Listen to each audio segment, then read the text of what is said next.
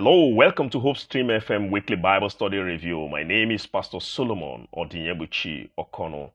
The title of this week's lesson is Education in Arts and Sciences. The key text is from Psalm 19 verse 1.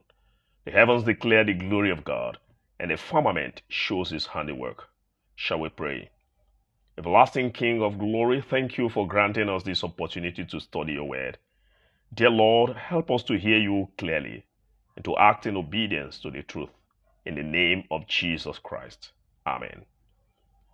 In recent years, top scientists have begun agreeing that what the Bible teaches can be trusted, as many Bible teachings have now been confirmed by scientific discoveries.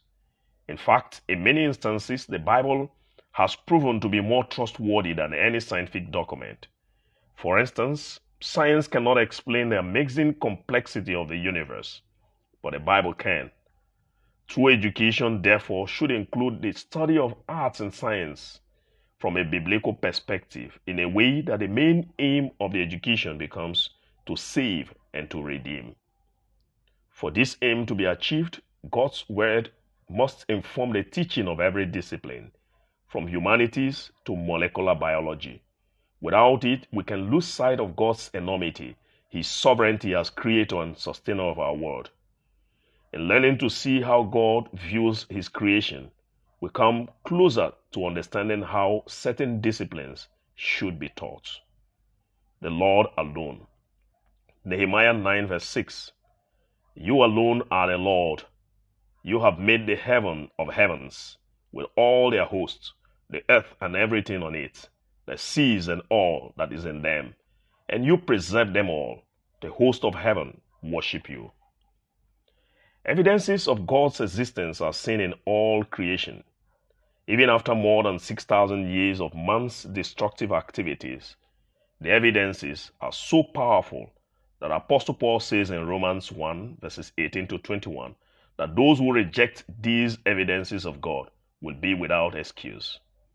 We need to constantly consider the intention of God in creating the world, which has been destroyed and marred by man, and then try to emphasize that aim through the way we teach arts and sciences. Talk about how plants grow, how they receive nutrients or expel waste products. Talk about insects and birds, how they are able to sustain themselves on air. Talk about human systems, how we eat or receive nutrients, how female eggs are fertilized, how we maintain a healthy internal temperature, even when we're subjected to an unusually hot environment, and how we breathe, reason, walk, perceive smells. We see the evidence of a loving God. To educate any generation by merely suggesting to them that all these happen by chance and instilling the assumption that there is no God, without bringing them to the consciousness of God in all things, is foolishness. True education, then, should not be foolish in its approach. Think about the incredible wonder and beauty in our world, even after sin. How can we learn to draw hope and comfort from it, especially in times of personal trials and sufferings? The beauty of holiness. Psalm 96 verse 9. Oh, worship the Lord in the beauty of holiness. Tremble before him, all the earth. How do we understand this concept, the beauty of holiness? What should this mean to a Christian?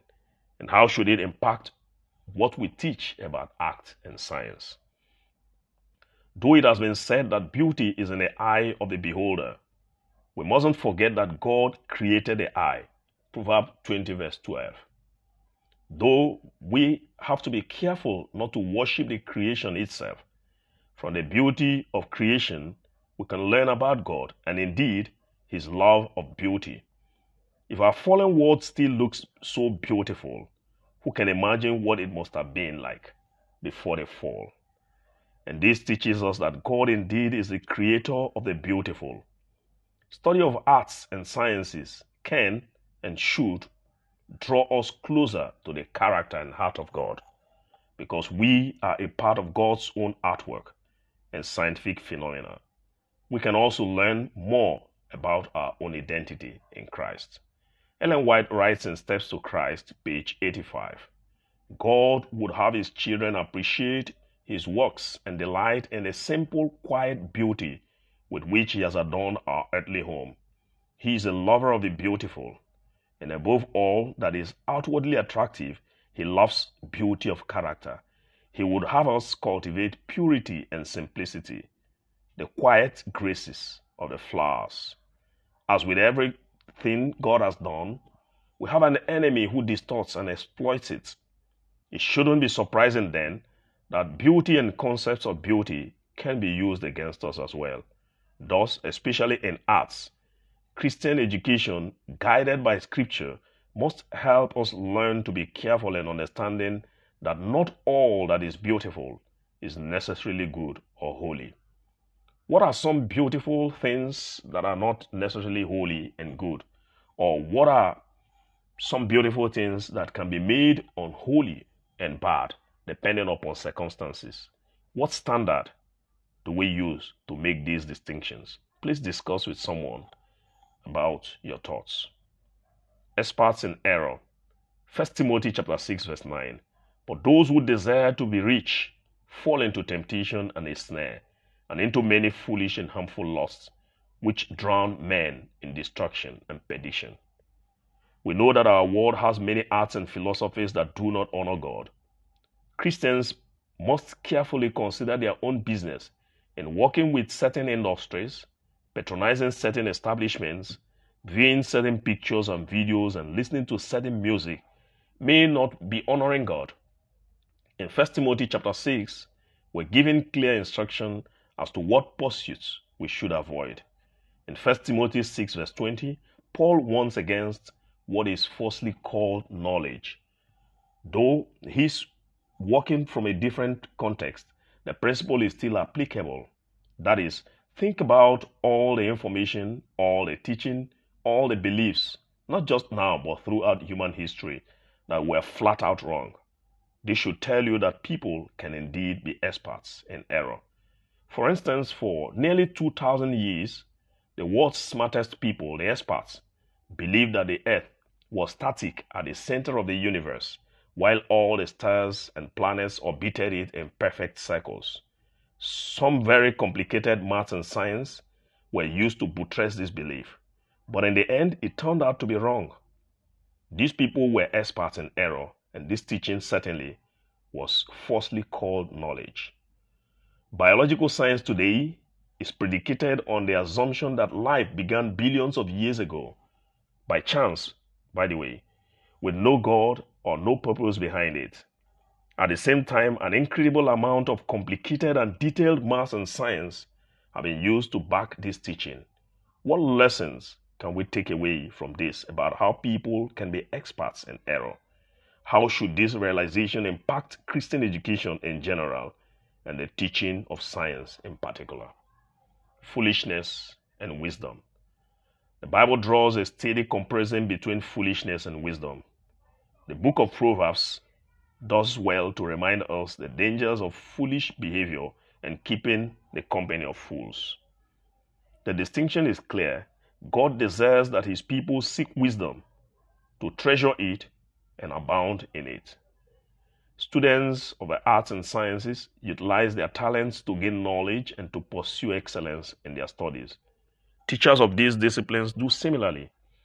We can be capable of artistic brilliance and scientific breakthroughs because of knowledge and ability. Yet, from a Christian perspective, what does knowledge of art and science really mean if it does not involve knowing the difference between right and wrong, good and evil, truth and error? All one has to do, for instance, is read a bit about the lives of some of these deemed world's greatest artists in order to see that having wonderful skill and talent doesn't equate with a moral or upright life. One could argue, too, that the great scientists involved in the work of creating biological or chemical weapons of mass destruction might be highly educated, highly gifted, but what are the fruits of their work? As stated before, knowledge in and of itself is not necessarily a good thing. Knowledge in and of itself can not only be meaningless, but can lead to gross error if God is not the center of the knowledge. The Lord answered Job. Ellen G. White wrote in Patriarchs and Prophets, page 114, many teach that matter possesses vital power, that certain properties are impacted to matter, and that it is then left to act through its own inherent energy, and that the operations of nature are conducted in harmony with fixed laws, which God himself cannot interfere. This is false science and is not sustained by the word of God. Nature is the servant of her creator. Nature testifies of an intelligence, a presence, an active energy that works in and through her laws. There is in nature the continual working of a Father and a Son. Christ says, "My Father worketh hitherto, and I work." Unfortunately, as stated earlier, so much of science works with the presumption or presupposition that there is no God. This means that a scientist could be staring at something of the utmost beauty, of the utmost complexity, and yet claim that it arose by chance. This is in fact what science claims all the time. Life on Earth, in all its beauty and complexity, from butterflies to humans, is explained as nothing but a result of chemical accident, which happened billions of years ago, and which formed all things by accident.